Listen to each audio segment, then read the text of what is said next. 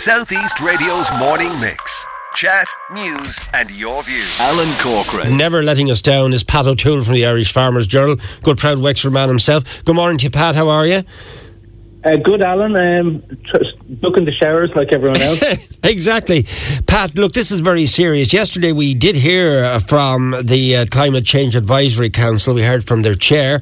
But now, of course, it was subject to a primetime documentary last night, or primetime discussion on television.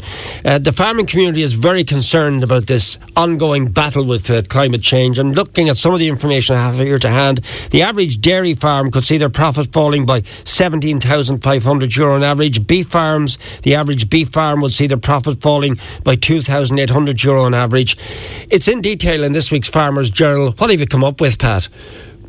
Yeah, so what we've come up with, I suppose, is to put objective analysis of the potential effects of what we know to be the climate targets for the agricultural sector. We commissioned KPMG to do an independent analysis. So these are their figures, which we are reporting. And basically, we know that, and we reported 10 days ago, as did the Sunday Business Post, that agriculture will be asked to reduce its CO2 emissions on 2018 levels by 21 to 30% by 2030. And the government has now published the roadmap, but they haven't published the sectoral targets. But that will happen in the next 10 days, and we're very confident that those figures are accurate. Agriculture has the capacity to, through adaptation and through adoption of best practice, to achieve cuts in our emissions of about 13 to 18% without any cuts to the national herd or cuts to day-to-day farming business. But beyond that, there isn't any currently available technology. Our analysis has shown, or KPMG's analysis has shown, there's nothing there that can achieve deeper cuts than 18%. Right. And when you go past that, you start to lead to cuts in income, cuts in output, cuts in jobs, both in farming and outside of farming, and cuts in the national herd. So if we have to reach to the 30% higher level, 56,000 jobs, 3.8 billion lost to the rural economy, about 15,000 of those jobs directly in farming, the rest in the services that supply to farmers and process farm output. Profit on farms down 25% on dairy farms, 31% on beef farms, and a cut to the national herd of over 20%, 22% of that the beef herd, 18% the dairy herd. So right. Very stark figures indeed, and if that has to happen, that's going to have to happen over the next few years. Right, so the 18% is what you say you could comfortably cope with, but the 30% is where you'll see all these dramatic changes? Correct.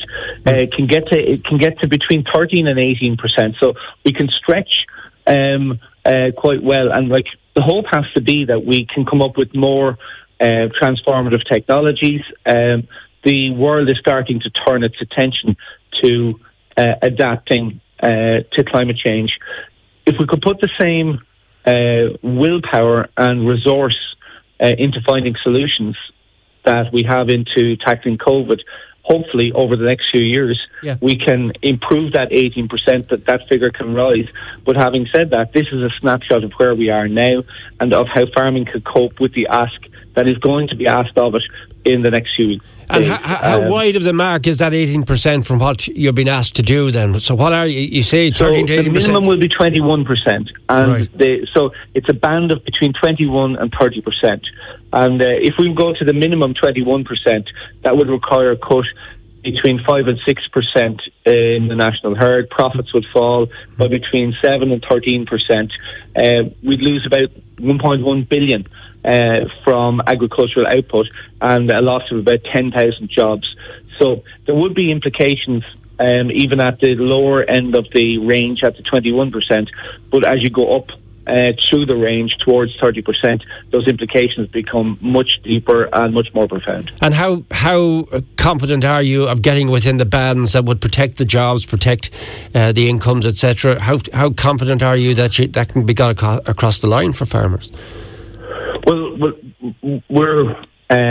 we know that the government is going to impose 21 to 30%. Right. And that is still a win for farming relative to other sectors. Like, as the Business Post have revealed, and as we have revealed, transport will be asked to cut its emissions by 50%. The energy sector will be asked to reduce its emissions by 80%. And ironically, or hopefully it can all dovetail, farming can play a big role in that, because whether it's solar energy or wind energy, bioenergy, renewable crops, forestry, farming can solve some of the problems that the transport and energy sectors are facing in terms of reducing their emissions through renewables. So there will be some synergy there. Having said that, the timescale is very tight, and the other thing is because of the fact that dairy expansion, especially in a county like Wexford, has been a significant factor in the last 7 years, we're going in the wrong direction. Our dairy herd was capped for 30 years by quotas imposed by Brussels at a time when we weren't long in the EU, and we were only starting to harness the potential of Ireland to produce milk from grass. And when that artificial barrier was removed in 2014, it unleashed government-backed and level of expansion, which has seen dairy cow numbers increase by 500,000, and there are implications for that from the economy. And I mean, even last week we saw the figures coming from the EPA, which is based on beside the Teagasc Research Centre in Johnstown, ironically.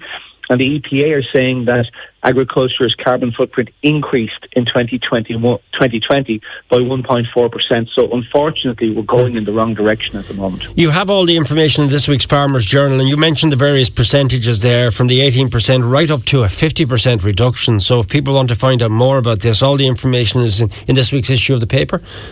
Yes, absolutely. And we're putting the full report up online this afternoon. Like, the aim of commissioning this report was to inform the debate with some real figures as to the implications of the journey that Irish farming is about to embark on to play its part in tackling climate change. And the battle will rage between the politicians about what's fair and what's right, and the farm organisations will have their say. Our role is to inform the debate with facts and figures, and I think we've done that very effectively this week. Yeah, you also list in detail what you are prepared to actively engage with, things like prevention of soil degradation, protection or improvement of water quality, actions to enhance animal welfare. There's a list of maybe 9 items there that you are actively engaging in. Absolutely, and Teagasc set out a roadmap called the MAC curve, and they will the implementation of that. There's an awful lot going on at the moment.